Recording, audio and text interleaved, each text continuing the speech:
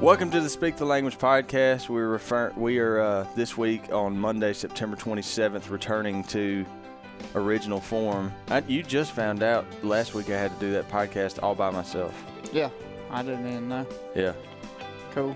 It wasn't it was just out of necessity kind of thing. So what'd you do? Sit in front of a mirror and just act like you're talking to somebody? Yeah, I would say one part of the conversation, and then I would run around to the other side of the table and put a set of headphones on, and I would pretend I was you, and I would speak in a thicker Southern accent and answer my questions. Oh. That episode was the nicest you've ever been to me.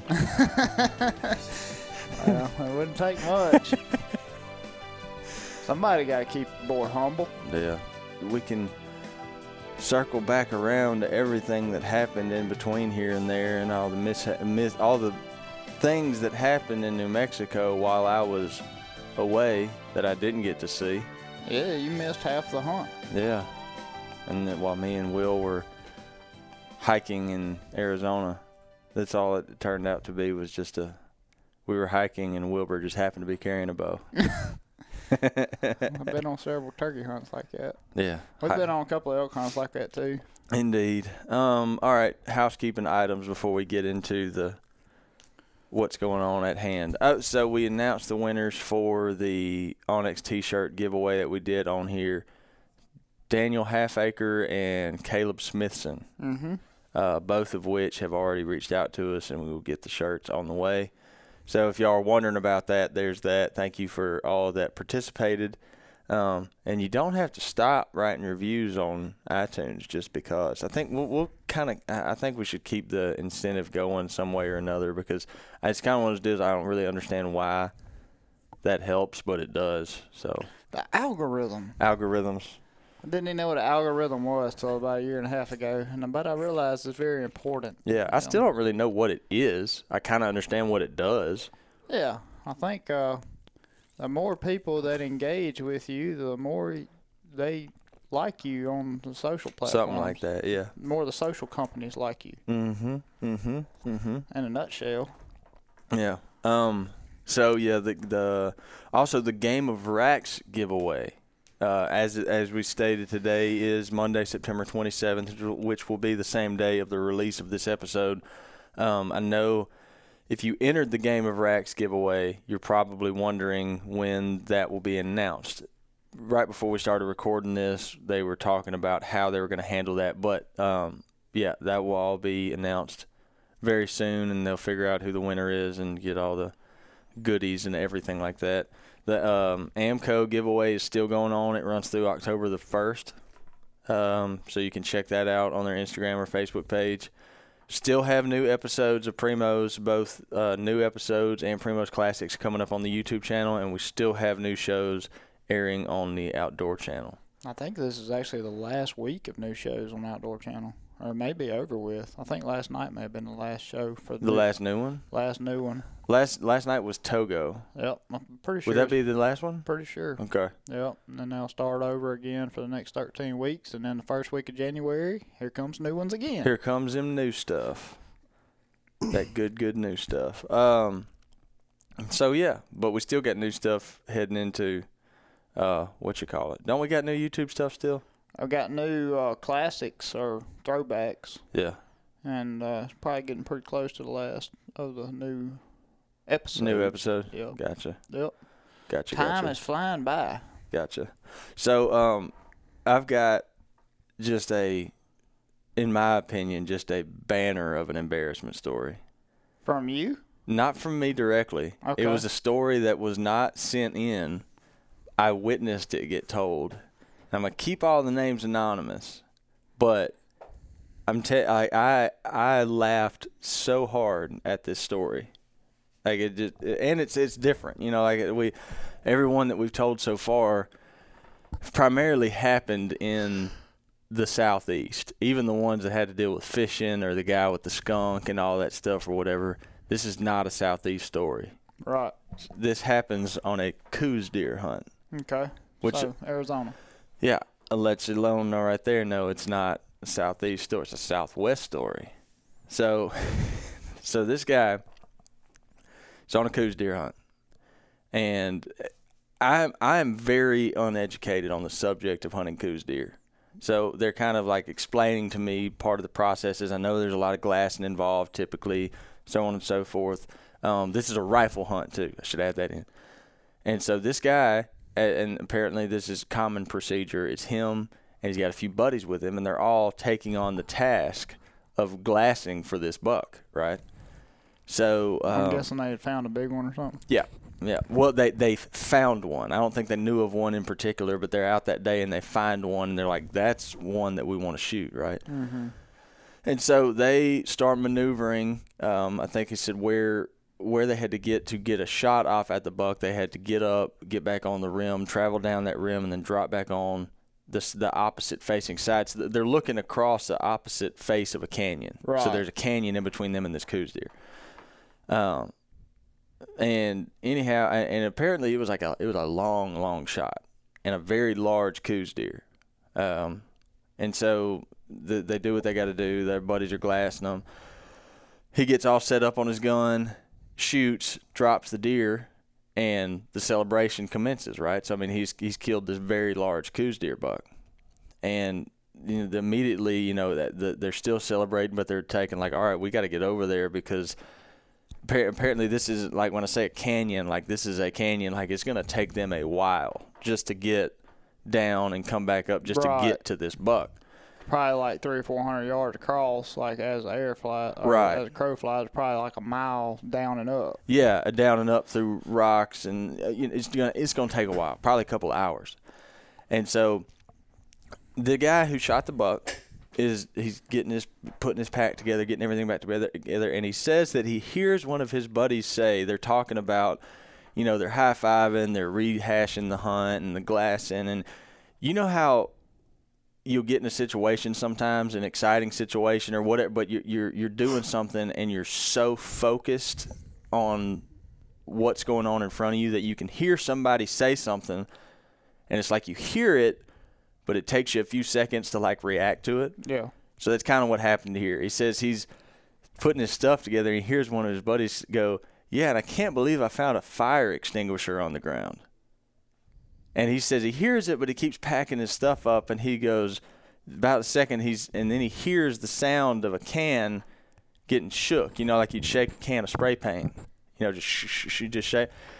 And he turns around, and he sees his buddy holding this as so-called fire extinguisher, little red canister, and he pulls the pin on it and points the fire extinguisher between. They're kind of standing in a circle, the three of them, in close proximity. And the guy decides that not only is he excited that he found this fire extinguisher, but he is now going to pull the pin and shoot it directly into the ground, I guess just to see what the fire extinguisher does. And he says, soon as he hears it and recognizes that statement of fire extinguisher, spins around, sees him pulling the pin, and is in the process of going no, because he realizes it's not a fire extinguisher, it's bear spray. Oh God. And so he pulls the pin and just releases the fury of this bear spray. Pepper spray. Pepper spray, pretty much. Yeah. So this stuff, my southeastern brethren, if you're unfamiliar what bear spray is, the only reason I kind of know what bear spray is because I've traveled out there a few times. I've heard folks talk about it. It's pretty much the same thing you can buy at Academy to go in a girl's purse. Yeah. This stuff is designed to knock a charging grizzly bear back 5 feet. Yeah. Strong stuff. And the guy, and he explained it as they're standing almost kind of like a football huddle, close proximity. Oh gosh. And he just blows in the ground, and the guy said he just watched the cloud just overtake him. And he said it took an hour before he could open his eyes. Oh gosh. It was so bad. He said he was over there dry heaving, puking, and he's telling this story. I'm crying, laughing, because we all got that one buddy. That's what he said. He said, I was like, just the fact that guy was like, yeah, I can't believe I found a fire extinguisher in the middle of the He found a fire extinguisher, all right. And he said they were both, obviously, him and his other friend that were on the most receiving end were pretty pissed off at this buddy. You know, Yeah. like, dude, what were you thinking? It's And more he like said, a fire starter in the eyes. and they said he kept saying, "It got me too," because it kind of like he kind of got a little like backdraft, but he didn't get like they got full on just Oh just gosh, bear sprayed. So that's the embarrassment story of the week. man. You can take a tip from that. If you find a fire extinguisher in the woods, don't spray it. If you're like, here's another one. Like, unless there's a fire, there's no reason to just. Even if you think it's a fire extinguisher, there's no reason to just. Yeah, That's what I was at. It's like, what was his goal? Just to see what it looked like? He was like, I guess. I mean, he just. Yeah. Oh man. But yeah, that whole went from like excitement, kill this big coos deer, let's get this hike down and get him out of here, to I've got bear spray in my face. That's a good one. That's rough. So anyhow, yeah, the embarrassment stories have kept us entertained. If y'all would like to be featured for an embarrassment story, you can send those in to primoshuntingpodcast@gmail.com, or you can send them in Instagram Messenger, Facebook Messenger, whatever. But yeah, keep those coming. They've been very entertaining. So what happened, like, into the gut of today's conversation, I guess? Like, what happened immediately after I left New Mexico? Like, right after I left, you had killed. As soon as you left, we started having fun. Oh, okay. That's how this is going to go. No, Brad started hunting right after you left. And, man, I'm trying to think. You know how it all, we were out there for like 14 days. So It all runs together. I think Brad hunted for 1 or 2 days before he killed one. But it seems like, let's see. I got to back up and think about what all we did. Okay. I know y'all sent me that picture. So- We shared that picture of him with all that herd in front of him. Yes, that first morning he started hunting, we went to the spot we had found all the elk with you, where you had, I think, 2 within 50 yards, or 55 yards that morning before you killed. And it was just elk everywhere in those woods. And wind was different that day, so we decided to come in from the bottom of the mountain. And we'd be bopping across the prairie, and kind of paint a picture for y'all. You have to travel like 15 miles across this wide open buffalo country is the best I can describe it. Yeah. It's just grasslands. And then you get to the base of the mountain. Anyway, we were bebopping across there. No, I'm lying. We hunted the day before there. The day y'all left, we hunted the other side of the mountain. Okay. And we found all these elk late that evening. And Brad and I were glassing them across the valley. We were like, we need to come up through there in the morning. Hopefully they'll still be in there, because elk are elk. They can move miles upon nights. Yeah. We come across the prairie that morning, get to the base of the mountain, get right up in the trees in the truck, and I start seeing elk, like 600-800 yards up the valley there. Yeah. Well, we stop and get out, and we got to walk a couple hundred yards across the prairie because we don't need to drive trucks any farther. It kind of got pinched down there, It was like, Yeah. well, we got to get out here. They're going to see us if not. Anyway, we get out of the truck and start bebopping up towards this old dried-up lake bed.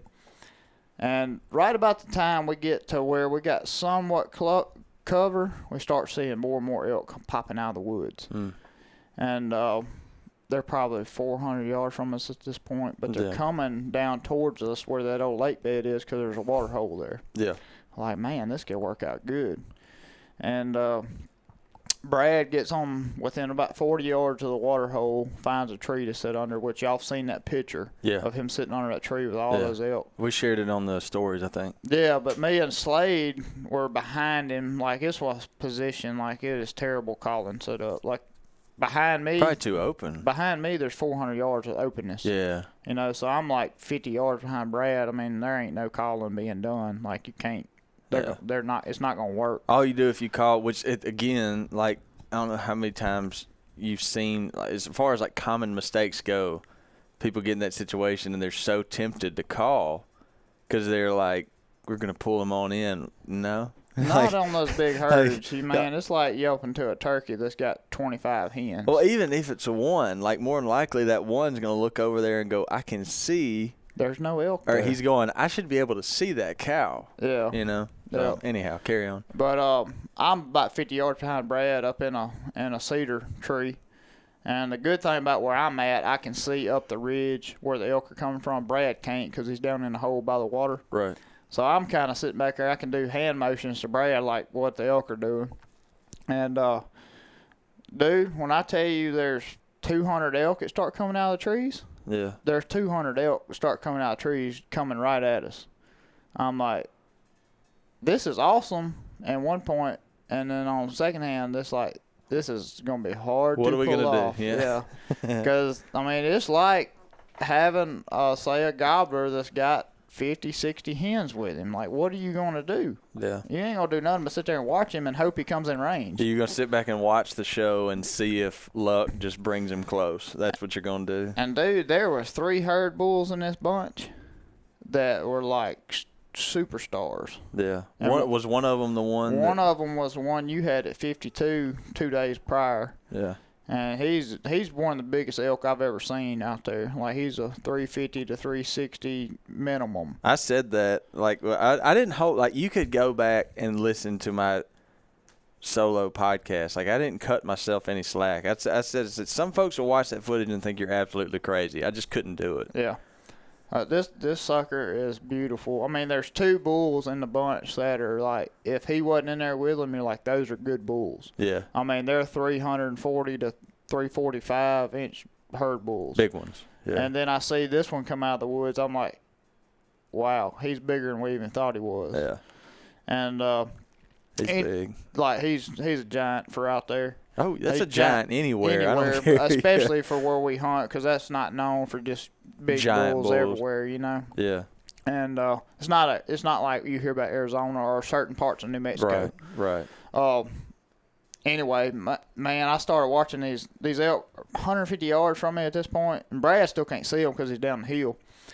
And that lead cow, I see her make the move. She's looking down there towards the water, and then she starts walking that way. And I'm like, this is fitting to get crazy. And these bulls are just going absolutely nuts because, I mean, it's they're trying to fight, and there's satellites running around and drag horns. I mean, it's absolute chaos. It's the spectacle, yeah. Like, Which I've seen that, but I've never seen it in an open setting like y'all saw it in. Brad said he's been elk hunting for 28 years. Yeah. I think is what he said. And that's the second time he's ever seen that within that close. Yeah. You know? You know what I'm talking about? Like when you and Walker had that good success, that was going on. Yeah. But it was in all that timber, so you could kind of see it and kind of not. I've never seen that happen and just out in the open. So, like, that's pretty wild. So all these cows start running down the hill towards the water because the thing about elk, once they make up their mind where they want to go, they're going. Yeah. And these cows take off towards the water, and they run by Brad at like 60 yards, and it's like belly flopping to the water, like 30 of them. And then, you know, the lead cow comes, so all the rest of them start filing behind her. Right. And at one point, there's 150, 200 elk within 100 yards of Brad. And these two, the biggest bull never did come down the hill. He had him a little group of cows, whatever. He didn't come out there with messing around with them other bulls. Yeah. And these 2 other bulls, one's a 6x7, there's a 7x7. Jeez. Like one of them's a 7x7 with like double force. Like he's ridiculous looking. He's a big bull. And man, they go to squaring off, like trying to fight, and out there just absolutely like bugles I've never heard before. Yeah. Like hollering at like each other. Mad bugles. Yeah. And dude, they'd run at each other. I'm sure you've seen videos of like bighorn sheep, how they'll run and stop before they crack heads. Like false charge each other. Dude, they were doing that within 60 yards of Brad. That's crazy. And at one point, the 7x7 was at 45 yards, but they were going, like, moving around, fighting and trying to fight and chase. And, like, Brad's like, there's no way I could shoot. Like, by the time I get my pin on him, he's 15 yards different because they're just running around nuts. Yeah. And that went on for an hour. And finally, like, the elk moved back up the hill to where I first saw them, or some of them did. A bunch of them are still at the water. And that 7x7 is coming back down the hill to check those cows again that are in the water. Yeah. And at this time, he's going to be 40 yards coming by Brad, walking straight to the water. I'm like, he's finna get a shot. And one of those cows finally had enough. They had figured something out didn't look right under that pine tree. And she barked. And they didn't all just run off or anything, but it was enough to keep them out of the shooting range. They were all at that point knew something was up, and they were all keyed up. Man, it was the craziest thing I'd ever seen in my life. I hate that sound. It's the worst sound. Yeah. That barking noise. Brad was like within 30 seconds of getting a shot at that 7x7, but it is what it is. We had, you think that many elk, you're like, somebody's going to get a shot. Yeah. Or, he's going to get a shot, but just being realistic about it is so hard. Oh, You got so definitely many is. eyeballs. It's hard to draw. It's hard to, do anything. Without forcing it. Yeah. Yeah, which is not the play. And those bulls running around like that, the way they were moving, even if he'd have got a shot at 40 yards, there's a chance that bull, as soon as he shoots, takes off running. Yeah, because that's a good point. When I've seen them like that, they're so keyed up. You don't see a lot of like gradual movements. Everything's like boom, boom. They're so keyed up. They're just like jumping around almost. It was the craziest thing I'd ever witnessed that close. That's cool. It was unbelievable. It's cool. It was one of those things you don't witness very much. No. I couldn't imagine. One thing that's interesting, like I know we've talked about, like I don't know, when we're talking about like size of antlers and stuff in terms of like whitetails, you'll hear a lot of folks, and we've talked about it a lot, is you'll see like these real like dominant elk or whatever or deer. We'll talk about deer. Yeah. And you can have like a 5-year-old whitetail that's like the man of the house, and he doesn't have, if you're worried about inches, he doesn't have many inches on his head. And there's a 3-year-old that has bigger antlers than him, and but the 5-year-old was bullying him around. A lot of times it's not all the time, but like from my experience, more often than not with elk, it is like the size of their antlers is a pretty good depiction of how old they are or how dominant they are. Yeah. You know what I mean? Yeah. Not all the time. Like I know not all the time, but more often so than deer, I feel like. Yeah. So yeah. You know what I'm saying? I would agree with that. A lot of times you see a big old bull, he's usually going to be a herd bull. Exactly. That's what I mean. Yeah. And I have seen those, like an outlier would be like that 5x5 that Will killed a few years ago. Mm-hmm. Scoring wise, he probably wouldn't have scored that much compared to a 6x6, which me, it's like, who cares? But, and he was but when someone said, like you said, you talk about herd bulls, you saw herd bulls, they were all 340 inches and bigger. It's just, funny how that works. It's more consistent in elk, it seems like. I will tell you this. So Brad killed the next day on a different side of the mountain, and it was an awesome hunt. Looked like it from the screenshots I saw. We got up in these elk. We've got in on there before, so it's like you got Brad and Troy that have been hunting this place for a long time. Yeah. And especially like Brad, he's like, this is where we need to go in. This is how we have done it before, and it's worked. Yeah. So you're like, okay, let's do that. Because a lot of times he's right. Mm-hmm. And it comes from hunting a place so many times. It's like hunting your deer camp. Yeah. You learn how deer move. You learn how they enter a food plot. Same way with this. They've hunted those mountains. We counted up. They're right, 17, 18 yeah, years. almost 20 years. Yeah. Right at it. Anyway, we get on the next day after the big craziness. We hunted the rest of that day and didn't really ever get close again. And the next day we came in the other side of the mountain because the wind had shifted, and as soon as we were going up the mountain, we could hear elk bugling up there, just another party like the day before, but they were more spread out, which is good for hunting. Like you got a better chance of calling one up if they're spread out over, a half a mile. And we get up there, and we're Brad and I are calling as we go, see if there's some outliers, that are just bedded up, waiting on the real rut to get there, like cows come in heat. Right. At that point, maybe 1 or 2 cows came in. And it's just enough to get the boys excited. Yeah. Anyway, we start calling. We hear these elk right up the hill.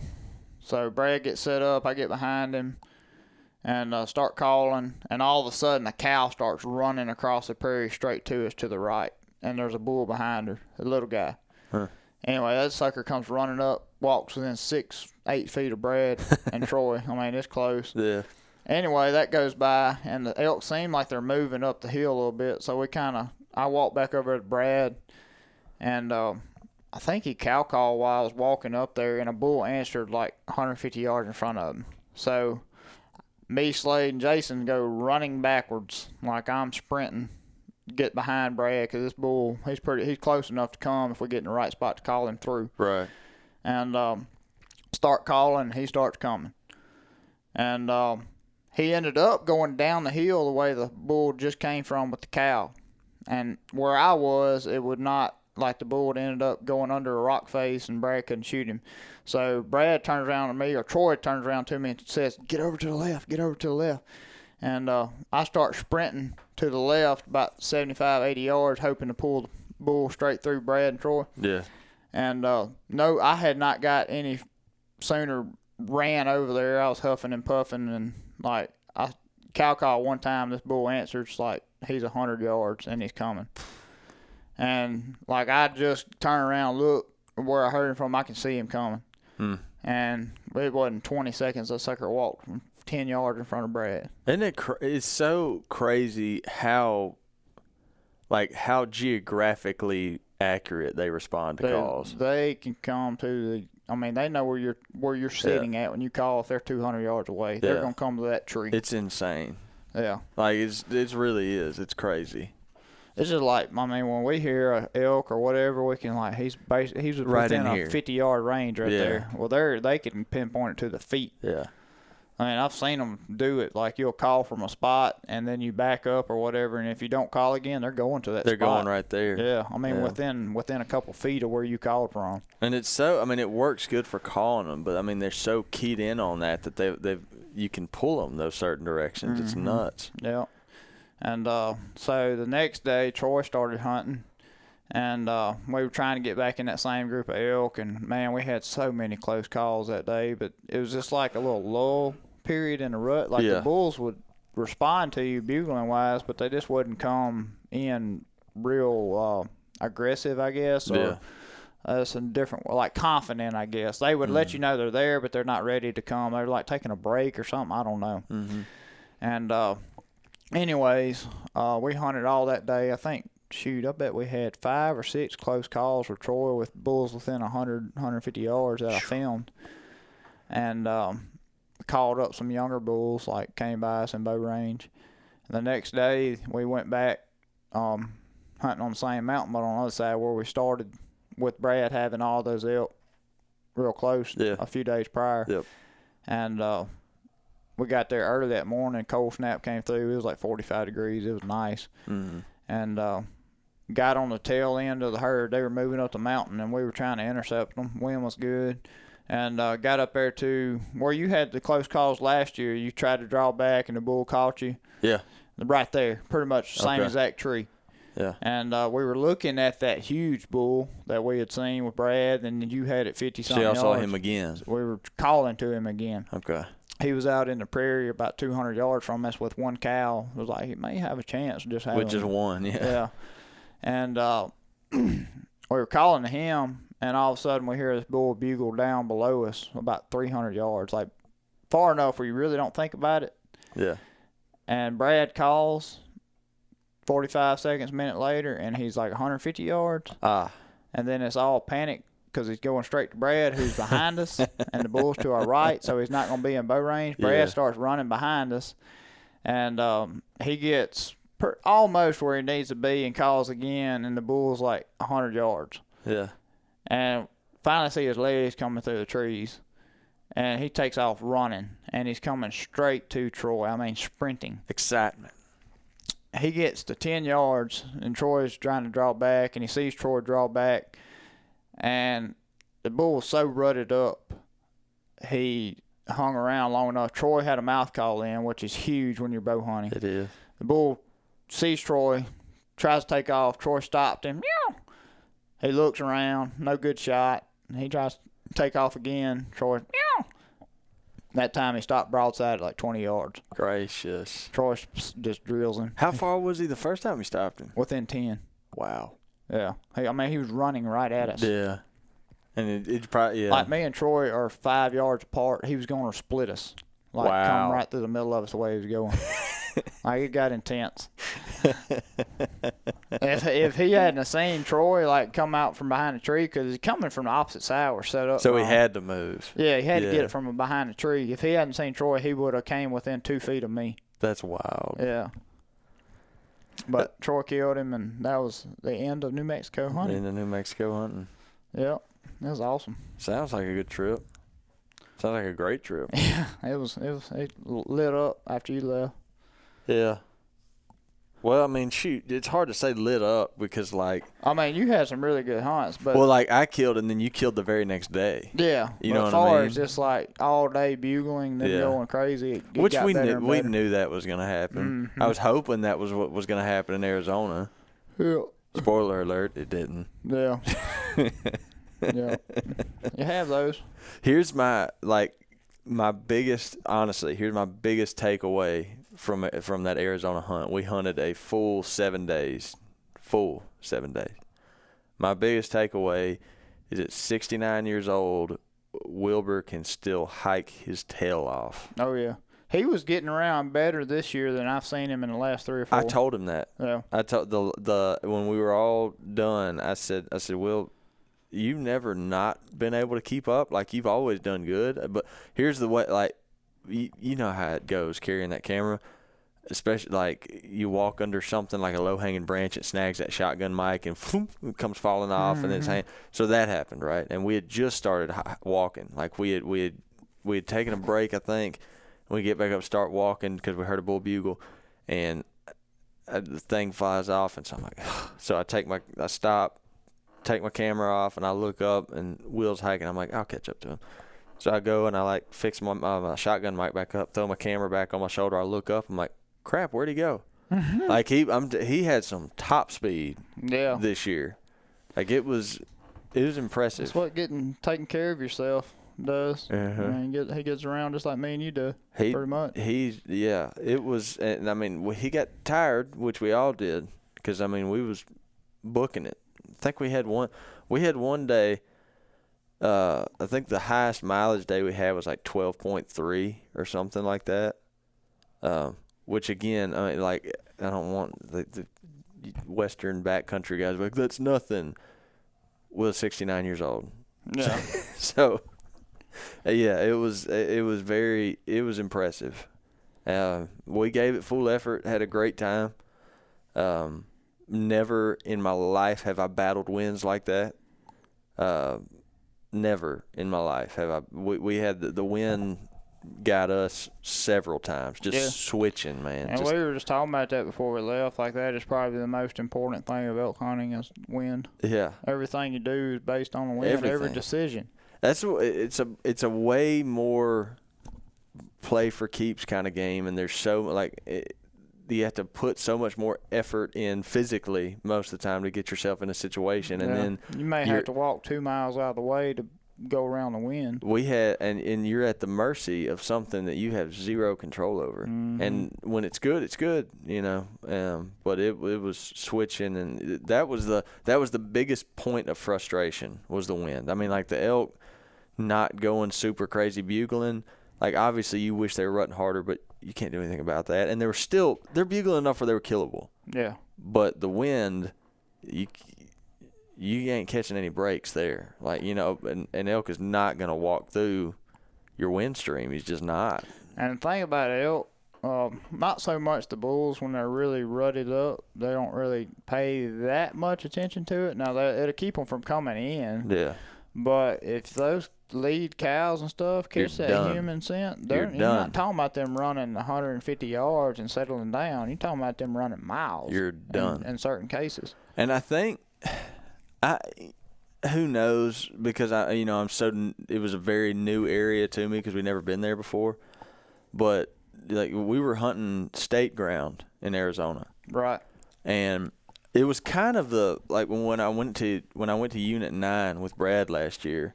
You know, you hear these stories, these folks, especially non-residents, they're waiting 20 years to draw this tag. Yeah. And so you're thinking, albeit government land or state land, whatever you want to, you're thinking it's still going to be fairly not overly pressured because you think a limited draw tag is going to have limited people. Yeah. Dude, there were so many people. Like, and not as much that we saw some hunters. Like, not just where it was impossible. Like, it wasn't a discouraging amount of hunters, but there was a lot of hunters. There was campers all over that ground. Recreational campers everywhere. Yeah. And then there was cow hunters. So, like, you're in there bow hunting for an elk, and then there's just cow hunters. And so you got to think with that amount, and there's road traffic because there's road access all over those units. You got to think with that amount of road access, that amount of people on one piece of ground with all that wind blowing every which way. These elk are smelling humans constantly. Yeah. So it made it. They're probably a basket case because they go all summer and probably not smelling and seeing all those people, and then the fall gets here and they're like, oh, bam. Yeah, it made it difficult for sure, but Stinky people. Yeah, it made it was interesting, but it was a fun hunt. We saw. I don't know if I told you this. I mentioned it. Like the best opportunity we had at a good, solid, mature bull. We were working a bull in front of us. We're kind of down in this little like a shallow canyon, not a steep canyon at all. Just kind of more of like it's not a canyon. It's like a drainage. Mm-hmm. A pretty fairly shallow drainage. We're kind of down at the bottom of it. Working a bull out in front of us. Will bugles, and a bull bugles behind us, like sub 100 yards. They hadn't made a peep, and all of a sudden, Will bugles and just, brrr, and we're like, oh crap. So I immediately ease my head around and see from the direction that he bugled, albeit close, there was a lot of cover, and so I go to spinning around, and right when I'm getting spinning around, I can catch flashes of him moving through that thick stuff. I'm like, all right, there he is. And we're hoping that he was going to cut between us and our guide, Titan, and head down to this little wallow that we could see. But instead of doing that, he stayed up on the side hill and walked. We've actually got the cell phone video because Titan filmed him on his phone. He came within 5 feet of Titan. So Will had a shot. But his shot would have sent an arrow 3 feet by Titan's head. Yeah. So obviously, no go. But that was pretty wild. It was a fun trip. You don't kill him every time. That was the people think because of the legend that Will has garnered. People just assume Will kills one every time he goes. But even Will has tough hunts. Yep, that just happens. Sure does, but now the elk season's behind us. Yep. Time to get going with deer. Kudzu time. Yep, I'm finna load up a trailer. We got seed, primo seed to load up and get that done here next week or so, and we're gonna start hunting here pretty quick. Soon as season opens, we'll probably go a few times and try to get everything else done in the month of October that we need to get done in hopes of the rut coming around. Hopes of the rut. Yep. But anyhow, guys, that's going to conclude our elk talks for 2021. Next time you hear us, we'll probably be focusing more on those whitetail critters that everyone seems to get so keyed up about. We got a lot going on here. We're moving offices. Yeah. Something probably a few people know about it or whatever, but we're moving locations. Yeah. Got us a new office building about 20 miles away, so got a lot going on. It's hectic. Yeah, there's a lot going on. You don't even have a desk ananymore. I do not. I have no desk. It got moved while I was away. I walked in the building when we came in. I was like, yes, they finally fired Lake. They got rid of his desk. Forrest sent me that while we were gone, but a lot going on, but all good things. Anyhow, guys, we're going to sign off. Thank y'all for listening to us. We'll catch y'all back here next week. And as always, thank you for listening to the Speak the Language podcast.